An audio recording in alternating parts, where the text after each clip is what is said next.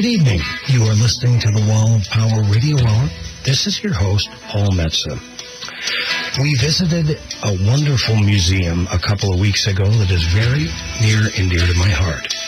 The American Swedish Institute, located at 26th and Park Avenue South in the Phillips neighborhood in Minneapolis, is hosting a wonderful exhibit about the history of the Hagstrom guitar, whose roots were in Sweden. The American Swedish Institute is a vibrant arts and cultural organization that engages locally and connects globally. It's a gathering place for all people to share experiences around themes of culture, migration, the environment, and the arts, informed by enduring links to Sweden. In 1968, I had a little folk duo called Paul and Christian. My buddy Christian's real name was Chuck Christensen. His uncle belonged to the American Swedish Institute, and he invited us to play a show in November of 1968 at the Institute. It was to be Paul and Christian's first gig off the Iron Range and into the big city of Minneapolis, Minnesota. We considered ourselves the answer, on the Iron Range anyway, to Simon and Garfunkel. So with matching jackets, a 12-string guitar, and a banjo, we made our way down to Minneapolis, driven by Chuck's dad, Wally Christensen, who was also our grade school principal. I was excited because Jimi Hendrix was making his Minneapolis debut that same weekend, the night after we were playing at the Minneapolis Armory. However, we could not convince Chuck's father into taking us to that. But we played our gig at the American Swedish Institute. We also had learned the Swedish national anthem and had a wonderful time. So I was delighted almost 50 years later to find myself back at ASI to check out their new exhibit about the Hagstrom guitar. The American Swedish Institute is a leading museum and cultural center of international reputation and invites all people to connect to their past and to their shared future, to understand their heritage in relation to others, and to discover their role as neighbors and global citizens. Vibrant, ongoing ties to Sweden will illuminate and inspire all these endeavors. They operate with a commitment to these following principles: stewardship, hospitality, learning, innovation, and sustainability. A couple of weeks ago, I met Laura Zetterberg, the marketing director for ASI, and the main man, the man I call the Big Swede, Bruce Karstad, who runs the operation. We had a wonderful lunch at Fika, which was recently named Best Lunch in Minnesota by the Minneapolis Star-Tribune in 2013 for its new Nordic cuisine. And we went immediately to the guitar exhibit, where we will take up from there. I'm here on Wednesday, July 8th at the American Swedish Institute, where I'm proud to say I did my very first gig in 1968 with Paul and Christian. So many, many years later, I'm here with Bruce Karstad, who's the head of ASI, and Laura Cederberg, Communications Marketing Manager. And they have a wonderful exhibit about the Hagstrom guitar, and we're going to just start at the beginning with the accordion. Bruce, tell us a little bit about the beginning of the Hagstrom guitar. Hagstrom is a company and a family that comes from northern Sweden, a small community called Älvdalen. The company was founded by Albin Hagstrom, who was trying to build a music business, apparently, and began to import Italian accordions for resale in Sweden. He quickly discovered that he might be able to make more money if he would learn how to construct an accordion and sell it under the brand name Hagstrom. No easy task. No easy task. So they disassembled one of the Italian accordions, Castello accordion, learned that it had 4,200 pieces, and figured it out. Wow. You know, a little bit of stealth and skullduggery got them into a position where they began to make their own Hagstrom accordion. And, of course, the Swede genius as well. Yeah, exactly.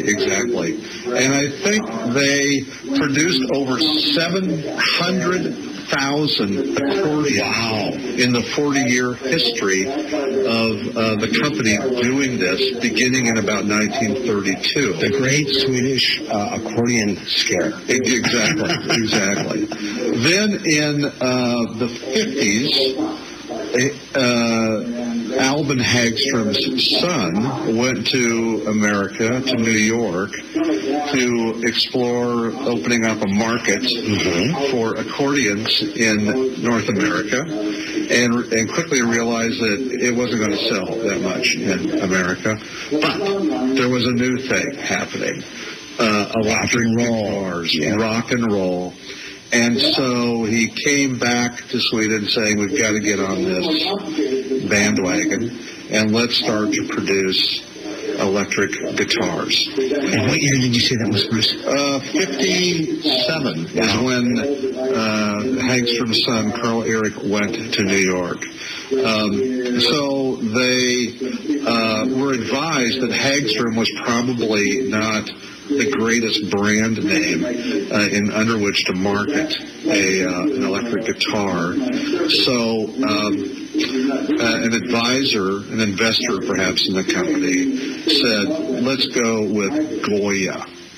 Goya guitar will sell. And so they created their first electric guitar under that brand name, adopting many of the features and using some of the same materials that they were employing in the construction of the accordions. Glittery surfaces, buttons for modulation of tone and pitch, and they became a popular success. Well, this Goya guitar we're looking at, it has this beautiful wood-like, it almost looks like the entire headstock and neck is mother of pearl. Silver, and then the body is a gold speck. Like it's made out of celluloid, which is what they were making the accordion out of. This guitar, if it was put on the market today, would still seem completely modern. I think so. Yeah. I think so. Yeah. Yep. It's a wonderful piece. Is this circa 1957 or 58? This is, they manufactured the Goyas between 1959 and 1962. Okay. So somewhere in there. Well, it also, when this one was produced. Also kind of coincides with the space age. Yep, exactly. So you have a very modern twist on an instrument that has its roots in the accordion. Well, let's go around and show us what are we looking at here? Well, one of the great things that we at the American Swedish Institute like to do when we're showing exhibitions from Sweden and the Nordic region is really complement it with a local look at Minnesota and regional artists. And so part of the experience here is we look at how the Hagstrom guitar was built and what some of the innovative features of the Hagstrom guitars at the time. How is actually a guitar built? And so we've partnered here with Charlie Hoffman, who's got a fabulous guitar repair and shop. A lot of mine over the years. He's a fixture of our neighborhood that we're in. Legendary, worldwide renowned luthier. Absolutely. Still based in a shop on Franklin Avenue. And that's a magical place to visit. Yes, if people come check out the exhibit, you can duck in over there. We're not too far. But he, in the gallery here, is walking us through how the guitars themselves are built. And so kind of breaking it down for visitors to explore how all of these pieces come together to create such a great instrument. Well, what a nice thing for him to do. The fun thing about Hoffman guitars, if you get there on the right day, you might be lucky enough to bump into Leo Kottke, my hero. So here's, now this is interesting. We're looking at a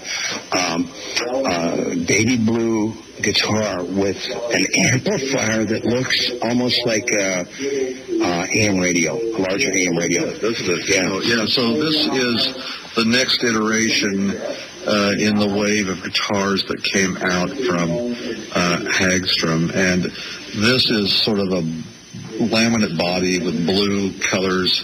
It looks a little bit, for those in the radio audience, like a little bit like a smaller version of a Fender Stratocaster. Yeah. And these were made to be sold inexpensively. They wanted to get these guitars into young musicians' hands, so they attempted to do so in a way that there was affordable purchase for them. These were manufactured under a different name, not Hagstrom, not Goya, but Kent, the Kent guitar.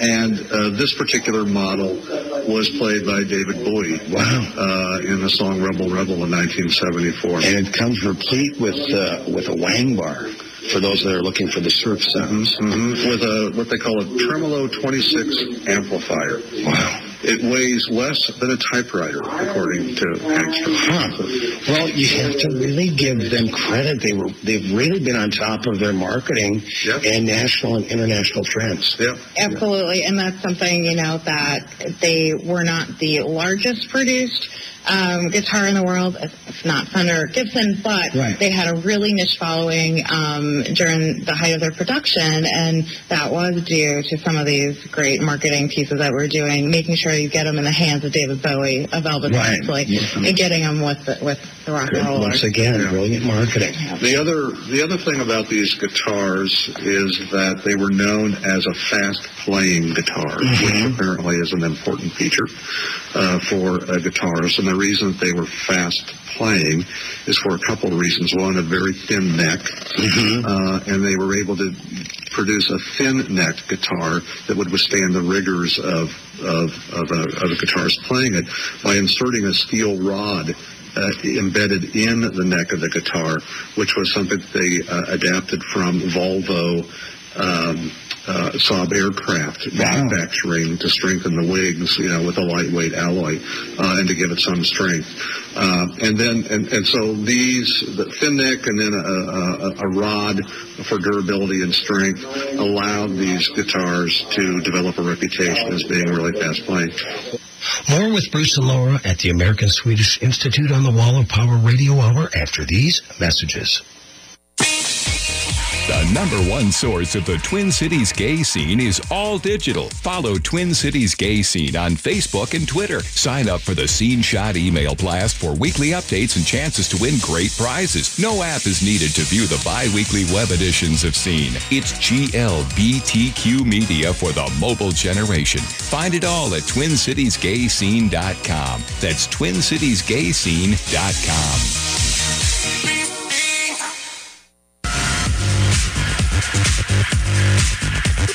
Saturdays at 1 p.m., you have a chance at a fresh start, a new beginning. Hi, everybody. This is Freddie Bell, host of New Beginnings. Our show features the concerns of America's 78 million baby boomers in employment, finance, health and nutrition, spirituality, and even entertainment. Every day is a chance for a fresh start. Join us Saturdays at 1 p.m. for New Beginnings with Freddie Bell on AM 950, the progressive voice of Minnesota.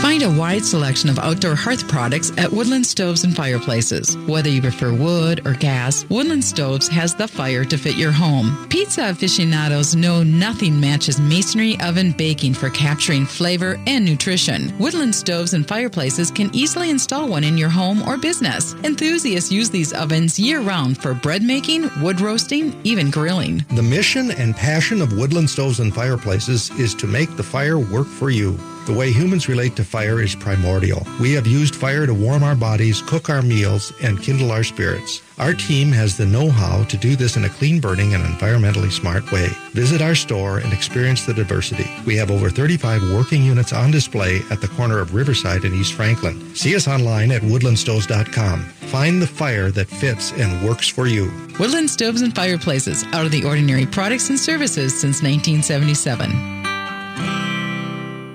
Northeast Minneapolis is known for its creativity, and you'll know exactly why when you eat at Hazel's Northeast. Their creatively prepared comfort food will have you coming back week after week. Breakfasts like biscuits and gravy, granola pancakes, and brisket hash. For lunch, homemade soup and one of the best Reubens in town. And don't miss the daily risotto or Chef Ali's ever-changing dinner specials. Come on in. Bring the whole family. Hazel's Northeast delivers real good food. Family owned at 29th and Johnson in Minneapolis. Hi, this is Laura Hedlund with Food Freedom Radio. We want a regenerative revolution. What's that? It's a food system that works for water, soil, pollinators, and people. How do we get it? Maybe by being a little more lazy. So this summer, we're looking for lazy good food recipes. We're talking about how do we create a sane, kind food system. Food Freedom Radio, Saturdays at 8 a.m. or anytime on podcast. AM 950, the progressive voice of Minnesota. Welcome back to the second set of the Wall of Power Radio Hour. This is your host, Paul Metzen. We are going back to our conversation with Laura and Bruce about the Hagstrom guitar exhibit at the American Swedish Institute. By producing the Viking model guitar in the late 1960s. And this particular guitar, not this identical one, but a similar guitar, same edition, same style, same color, was handed to Elvis Presley 2 days before he went on TV in 1968. For the comeback special. For the comeback special. And when he was performing Jerry Reed's Guitar Man on that program, he was playing this Hagstrom. Wow. So that's the Viking. Yeah, and then we got a bass that was played by Jimi Hendrix Experience. Really? In the late 1960s. And it's interesting, Bruce, because it's an 8-string bass. And this is, a clip from the Jimi Hendrix Experience. That's very interesting. They're doing Hey Joe in 1967. The guitar is being played by bassist Noel Redding. We have several video clips as a part of the exhibition, which shows the Hagstrom guitars being played by these fabulous performers. And we also have on loan some Hagstrom guitars to where you can go on stage and do your own strumming yourself and broadcast it on social media. Oh, fantastic. We might have to take advantage of that for the days then. Now, these guitars, I'm looking at it, it's a Hagstrom solid body. It looks a little bit like a Gibson Les Paul, except it has where the cutout is on the bottom of the neck. It's rounded as opposed to more of a pointed shape. And let me see, what can you tell us about the Patch 2000? Well, there's some synthesizer capabilities that are embedded within this particular guitar. It was promoted by Frank Zappa, who played it, but apparently it was a little bit complicated. It never really sell well, but it was well regarded by some of the professional musicians. It's signed by one of the great American jazz guitar players, Larry Coryell. Yeah. He favored this one as well. So I also believe this guitar was featured in the advertisements in Guitar Player. I believe other Hagstrom guitars were, but I started subscribing to Guitar Player magazine in 1971, and I remember seeing pictures of Larry Coryell playing that. Now we go over here's some. Which way do you want to go, left or right? Well, we can just sort of end here with there's a number of sort of Scandinavian model with Nordic names. We went from Goya to Kent. And now, Viking, and now it's Swede, Super Swede, Scandi, and Viking. Right. Are the brands under which these are sold. The Hagstrom guitars faced a lot of competition in the mid-'70s, and actually production ended in Sweden at about that time. Other companies have picked up the designs, the model, and are producing under the name Hagstrom. Okay. Right, exactly. And this particular collection of guitars are on loan to us from a museum in Sweden, in Falun, Sweden, the Dalarnas County Museum. They've assembled a really fine collection of guitars that they hope to create into a permanent exhibition on this phenomenon. They're also selling a sort of commemorative model, which we have right here with sort of a Nordic design floral motif on the pick guard, which represents the cultural heritage of that area. Right. And one can pick one of these Hagstrom Viking 100, only only 58 of them are being produced. Wow. This is number 11 in the series, which is being exhibited here. And so it's a very limited edition that helps the museum essentially create this. Well, it's interesting now we've got 4 guitars over here. This, the Pat Smear signature model. Pat Smear is playing right now with the Foo Fighters. Came up through the punk rock scene. That is a beautiful guitar. It's a double cutaway, 2 humbucking pickups. It looks like humbuckers. Yep. These are on loan to us from local company. Eclipse Records. Who's that? Eclipse Records in West St. Paul. Okay. John Justin, fabulous shop over there. These contemporary Hagströms are on loan to us for the exhibition, and these are the types of guitars that you'll see people picking up and playing during our ballroom music series. That kind of goes along with the show as well. Cool.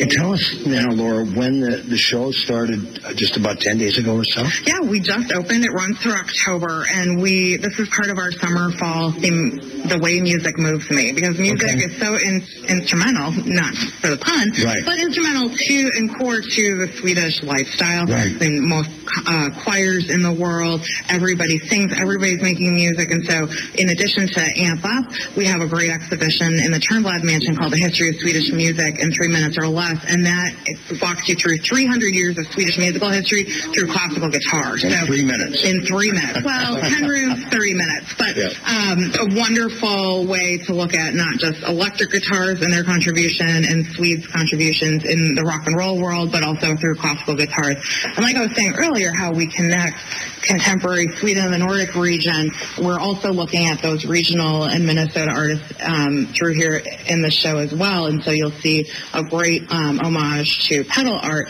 and the art that is being made in Minnesota, Wisconsin, the upper Midwest, as people explore the different accessories and toys that come with us. And we're going to look at those, but let's tell the people the address, the American Swedish Institute, and the hours that people can come and enjoy the exhibit and whatever else you have going on. Yeah, the American Swedish Institute is located at 2600 Park Avenue South in Minneapolis. We're just 10 minutes from downtown. We're open 6 days a week, every day except Monday, and we're open late until 9 o'clock on Wednesday night. Oh, cool. And what's your website? ASIMN.org. All right. Well, let's look.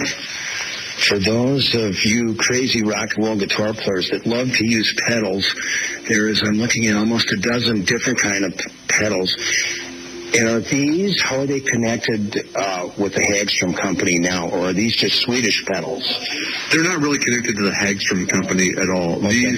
These are local firms and designers, and we in addition to showcasing the best of Sweden and Swedish and Nordic design, we also like to have a local presence and tying into local artists and crafts, no matter what may be the subject matter of the exhibition. So this is just an example of showing Midwest designers, engineers, products that serve the guitar players.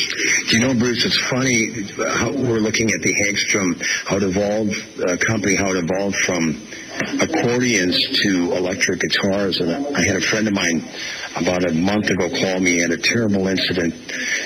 Somebody kicked down the front door of his house and stole 2 of his favorite guitars out of his living room. And I told him I had a similar experience when I moved into Northeast Minneapolis in 1996. Somebody in the middle of the night kicked down the front door of my house, came into the living room, and left 3 accordions. All right, that's Bruce and Laura from the American Swedish Institute. Come and enjoy this beautiful exhibit. The #1 source of the Twin Cities gay scene is all digital. Follow Twin Cities Gay Scene on Facebook and Twitter. Sign up for the Scene Shot email blast for weekly updates and chances to win great prizes. No app is needed to view the bi-weekly web editions of Scene. It's GLBTQ media for the mobile generation. Find it all at TwinCitiesGayScene.com. That's TwinCitiesGayScene.com. Hi, I'm Scott Peterson with the Minnesota News Network, inviting you to join us for Minnesota Matters, a weekly program covering everything that matters in the North Star State. This week, no charges in the shooting of Thurman Blevins. An August primary election preview, PJ Fleck's Row the Boat Wall debuts at the U of M Children's Hospital, and the 13-year-old hot dog king of Minneapolis. Tune us in right here or at MinnesotaNewsNetwork.com. Listen to Minnesota Matters every weekend, Saturday mornings at 5:30 and Sunday mornings at 6:30 on AM 950. Supporting the best local and independently owned restaurants in the Twin Cities has never been easier. You'll find an expansive list of local dining options at eatlocalminnesota.com, from classic American comfort food to authentic flavors from around the world.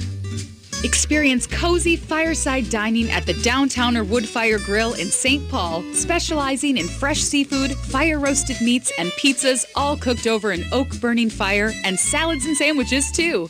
Join them for breakfast, lunch, and dinner 7 days a week. Located at 253 West 7th Street with plenty of free parking, or online at downtownerwoodfire.com. Burger Mo's is the perfect neighborhood gathering spot before and after Excel Center events or anytime, offering 20 fresh, never frozen burger varieties, more than 60 beers on tap, and happy hours twice daily. Burger Mo's is located at 242 West 7th Street in St. Paul with plenty of free parking, and online at burgermos.com. Connections Radio Show is all about tapping into our hardwired hunger to connect. We examine meaningful connections to ourselves, our community, and the world around us. By opening the door to innovative insights by a wide variety of interesting guests, we'll make the connections to something bigger than ourselves. Join me, Lori Fitz, your host of Connections Radio Show, and together we'll make the connections. Saturday mornings at 9 a.m. on AM 950, the progressive voice of Minnesota. Seward Co-op, serving the community for nearly 45 years, invites you to shop their 2 convenient locations, both offering the strong commitment to local producers and healthy foods you've come to expect. Seward focuses on locally grown and raised products, fair trade, and environmental sustainability. Shop their selection of meats, artisan cheeses, and house-made baked goods. Find Seward at 2823 East Franklin Avenue or the Friendship Store on 38th Street and 3rd Avenue in Minneapolis. More at seward.coop. With your AM 950 weather, this is Eric Nelson. Tonight, partly cloudy with a low around 67. Sunday, sunny with a high near 89 and a low around 68. Monday will be sunny with a high near 89 and a low around 68. A chance of rain on Tuesday with temperatures in the 80s. Lowry Hill Meats is your neighborhood full-service butcher shop, working directly with family farmers to offer you beef, lamb, goat, pork, and poultry, in addition to delicious handcrafted sandwiches. Check them out at 1934 Hennepin Avenue in Minneapolis.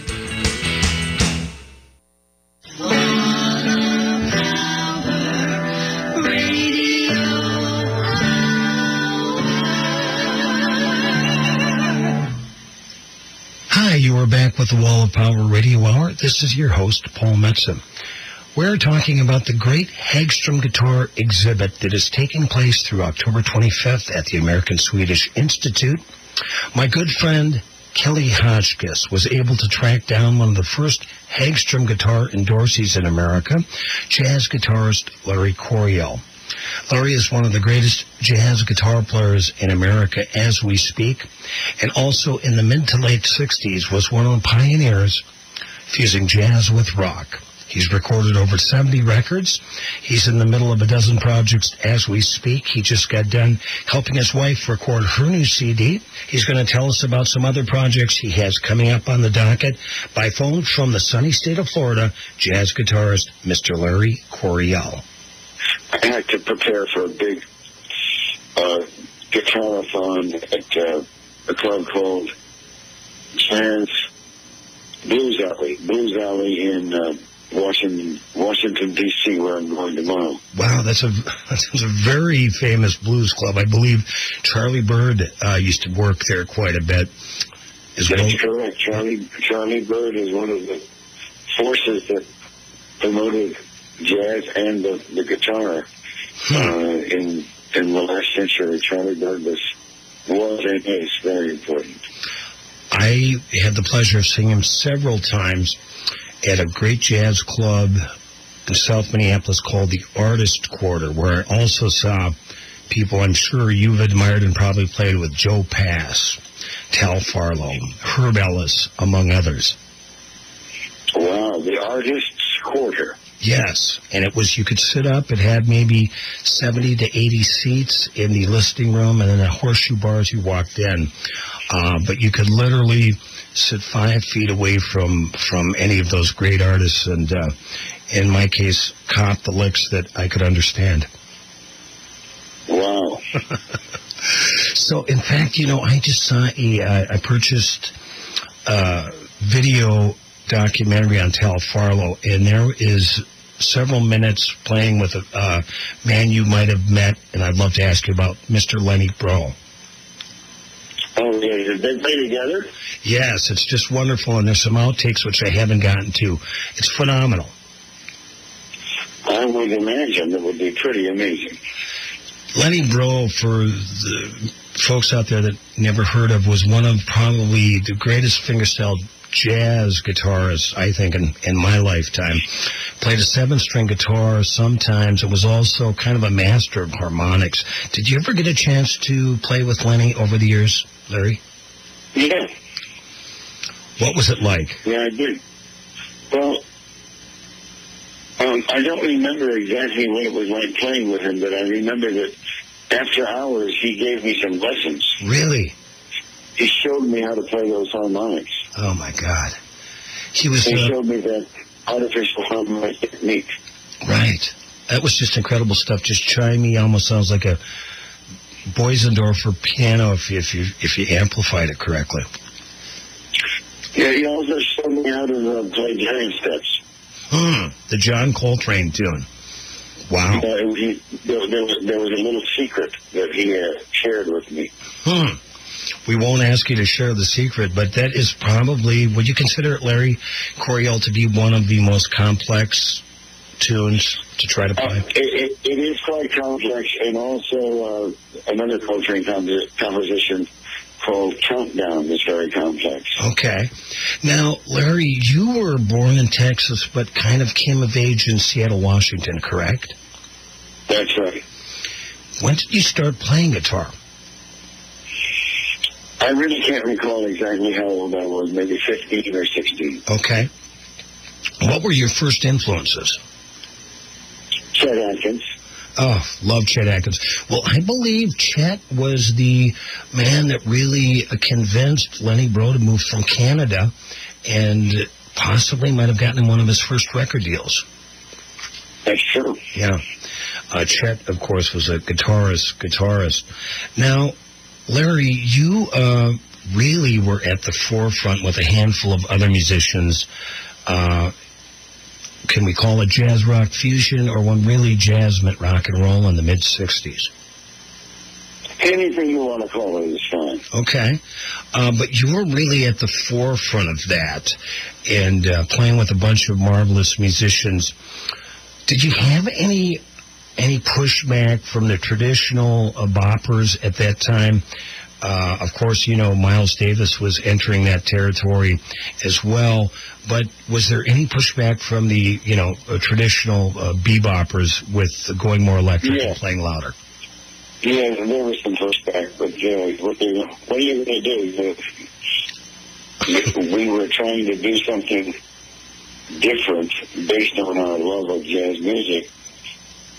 And that's all it was. Our motivation was to honor Charlie Person and Wes Montgomery and Barney Kessel. Instead of copying them, we wanted to take it forward if we could. Right. Now, what other guitar players did you listen to that influenced you in your early years besides Chet Atkins? Barney Kessel. Love Barney.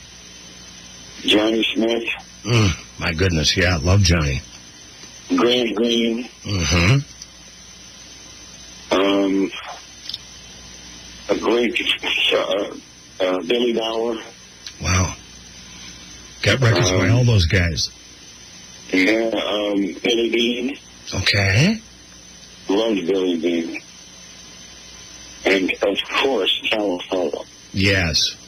Well, it's amazing when you see, I think it's just called, the video is called Talmadge Farlow, how huge his hands were. Yeah. you know. And I believe he was playing, correct me if I'm wrong, was he playing a Birdland at the time, which has even a little smaller neck than a lot of guitars? He might have been, but I don't know. You know, he designed a guitar that the nut was shorter or something like that. It was called a smaller scale or longer scale. He designed it in such a way that would make it easier to play. Wow. Well, and he was also not only one of America's greatest jazz guitar players, but in the lineage of Woody Guthrie, hell of a sign painter as well, which I think is how he made his living for years in Seaport, New Jersey, when he wasn't on the road gigging. Tell us a little bit about, as long as we're talking about the Hagstrom guitar here, I remember Guitar Player magazine, which I subscribed to in 71, I think I started.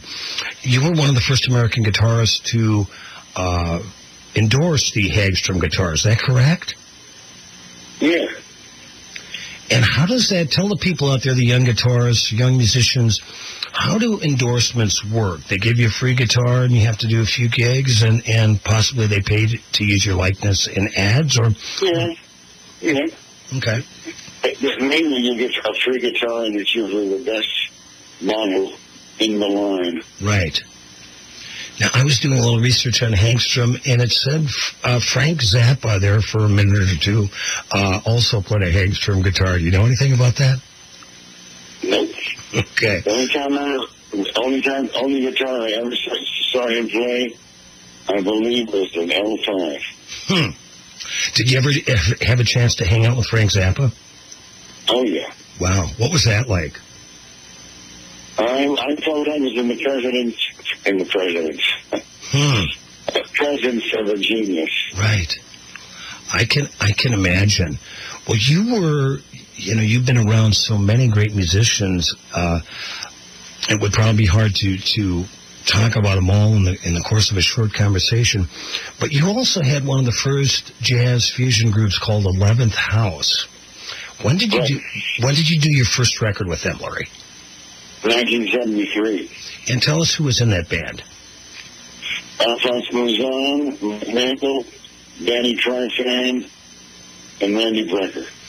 Wow.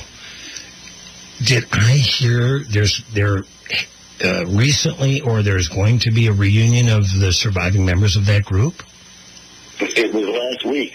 Oh, wow. How was it? Unbelievable. I hope it was recorded. Not officially. I'm sure somebody has somewhere, as they always do in today's advanced technological environment. Somebody bootlegged it. No, it's somebody that I know. Yeah. Well, that's a good thing. You know, Larry, I booked a blues club called Famous Dave's Barbecue and Blues in Minneapolis from 2001 to 2007, and I never had the chance to book your son, Morale Coryell, but I followed his career because I'm on his mailing list, and he's just developed into a powerhouse blues guitar player. Oh, yeah, he's fantastic. You must be very proud of him. I'm proud of both of my sons. I'm proud of his little brother, too. And what does his little brother do? He played in the 11th House last week. Wow. Does he play guitar? Yeah, he played all the keyboard parts of the guitar using lots of pedals, so it sounded like a synthesizer. Wow, that's incredible. Well, are we ever going to... It was incredible. I was very impressed with what he did. Wow. How old are both of your boys? Morale is... I suppose 2015, 15. He will be 46 this year. Julian's 42. Wow. Well, are we ever going to see a guitar trio with the Coryells? Absolutely. Boy, would I love to see that. I know you play. I've never seen you. I'm playing a lot myself. But when you do get to Minneapolis, you play the Dakota Jazz Club. Yeah, we're going to be at the Dakota in about a week or so. Oh, really? Do you know the date offhand? I do not. I just know that it's early August. Okay, well, that's wonderful because this show is going to air on July 25th. So people out there in the Wall of Power Radio Hour land, check out Larry Coryell, master jazz guitar player, coming to play at the Dakota Jazz Club, the best jazz club in the Twin Cities, one of probably the 10 best jazz clubs in the country, wouldn't you say? Absolutely. Now, are you playing with what configuration? Solo, trio, quartet? I almost hate to tell you this. Actually, I'm playing with an Indian group. Really? Tell us a little bit about that. We're going to be doing ragas and unfamiliar time meters, and but we're still jazz musicians, so but it's improvisation, but it's not going to be bebop improv. Well, that sounds really fascinating. I was doing a little research on you, Larry, and I saw at some point you studied and played sitar. Yeah, but that was a failure.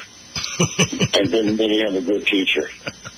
Well, I just bought one and messed around with it, but and that was very early in my career. Now I would say to anybody who wants to play the sitar that there are many teachers now in America, right, who will teach you how to play that instrument properly. Wow. And a good yoga instructor to be able to play that thing cross-legged for 8 hours at a time. That's true. They do have to sit in a funny position. More with Larry Coryell on the Wall of Power Radio Hour after these messages. National Camera Exchange's annual tent sale is finally here for 3 days only. Friday, August 10th through Sunday, August 12th at our Golden Valley location. Join us for our biggest sale of the year, where you'll find savings of 50% off on closeout new, used, and refurbed digital cameras, lenses, binoculars, and accessories. Plus, save up to 50% for frames, albums, media cards, filters, accessories, and used equipment.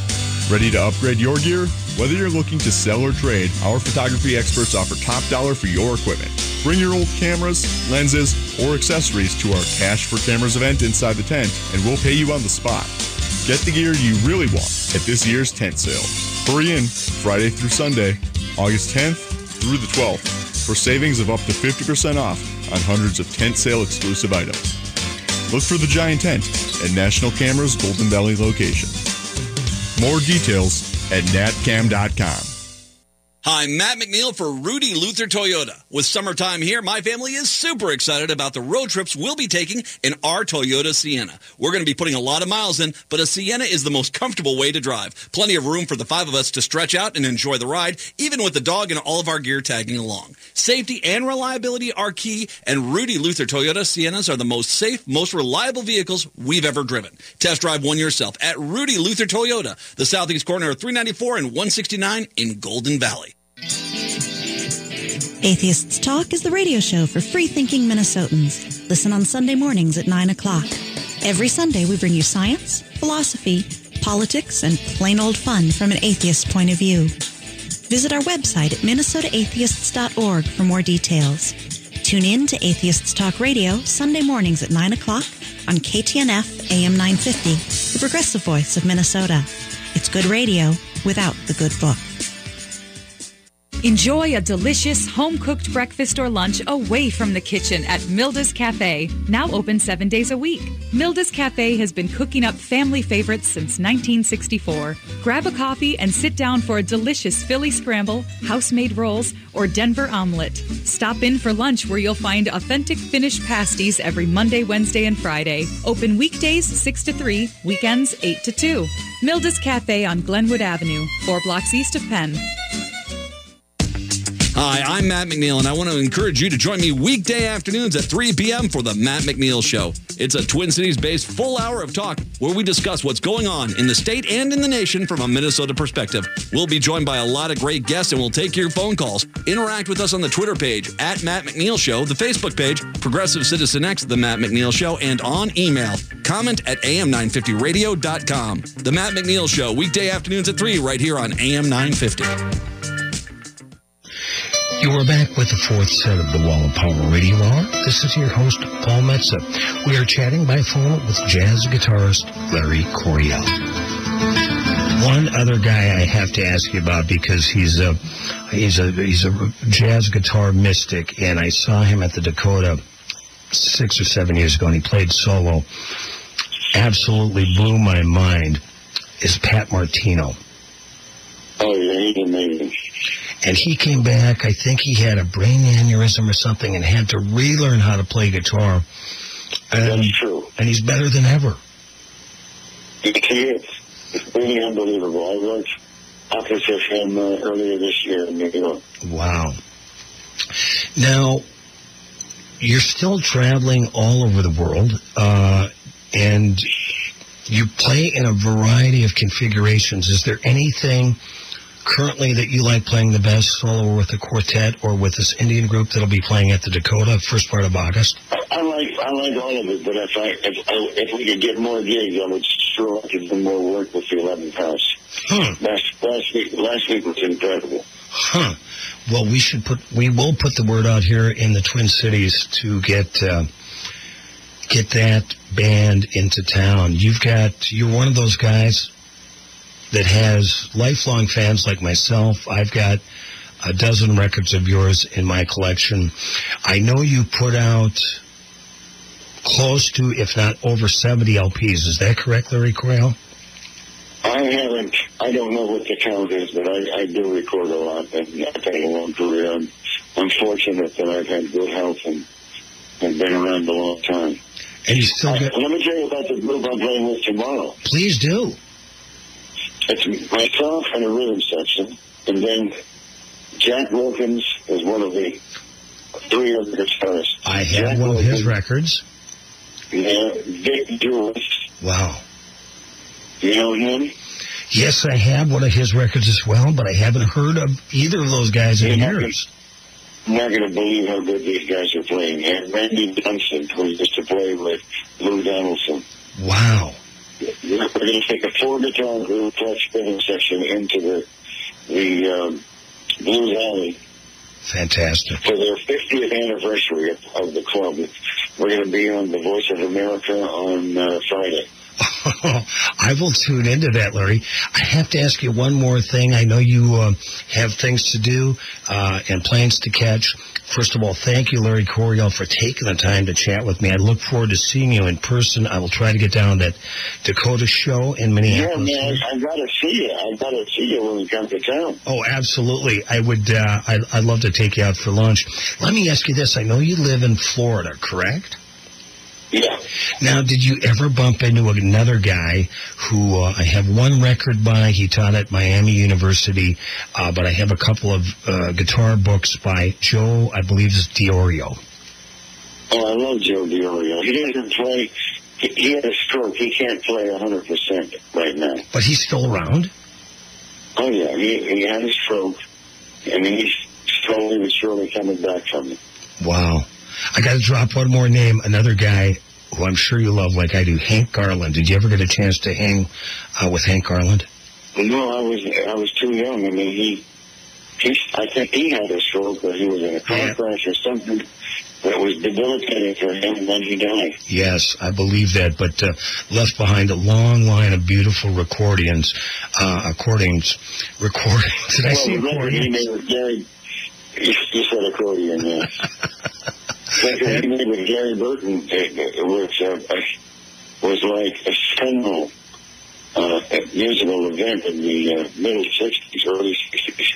And then, as luck would have it, I ended up playing in the Gary Burton Quartet in 1967. Wow.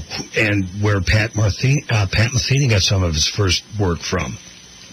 That's right. Yeah. Well, Larry... Yes, who was the first choice for guitar? Who was that? The man I'm talking to. Oh, really? Yeah. Oh. Libra. You know, I had a guitar student about 30 years ago who was living in Nashville. He wanted to be a songwriter. He went to a Lenny Breau gig. Lenny needed a place to stay my guitar student had 2 rooms. Lenny ended up living with him for several months, and the kid had a cassette or 2 of Lenny coming home after the gig, just playing in a cassette recorder.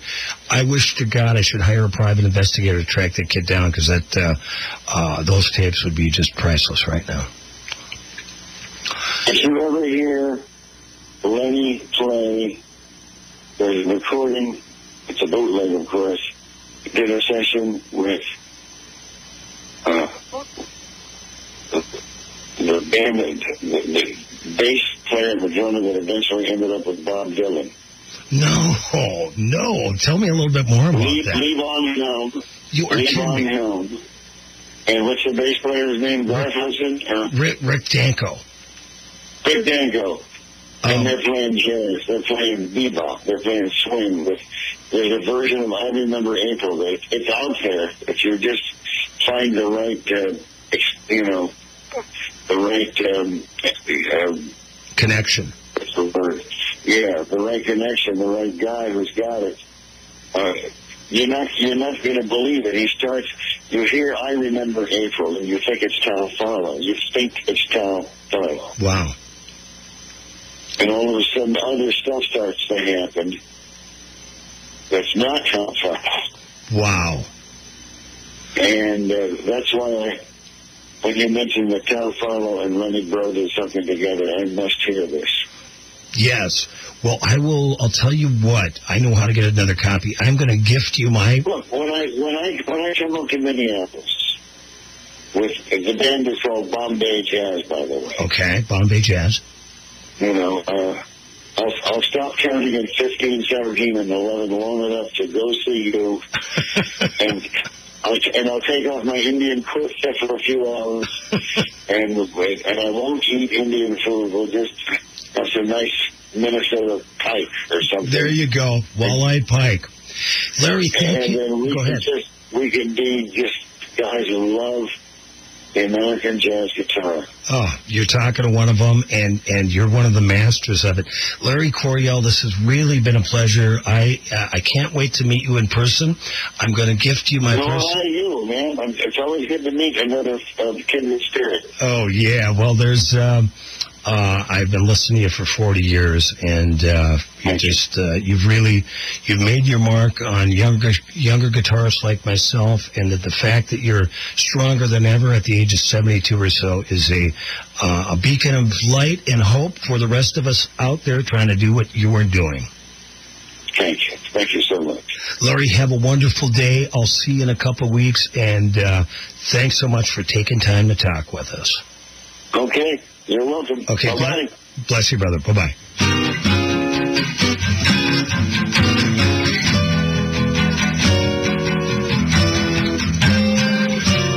Thanks for listening to the Wall of Power Radio Hour. This show was produced by Paul Metza, engineered by Brad Knaber, and recorded at the Minneapolis Media Institute.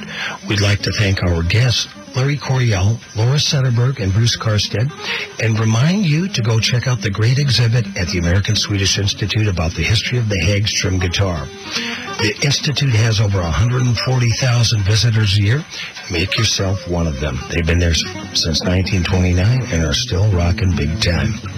Follow us on Facebook at Wall of Power Radio Hour, online at wallofpowerradio.com. This is your host, Paul Metzer, reminding you to be kind and make someone happy.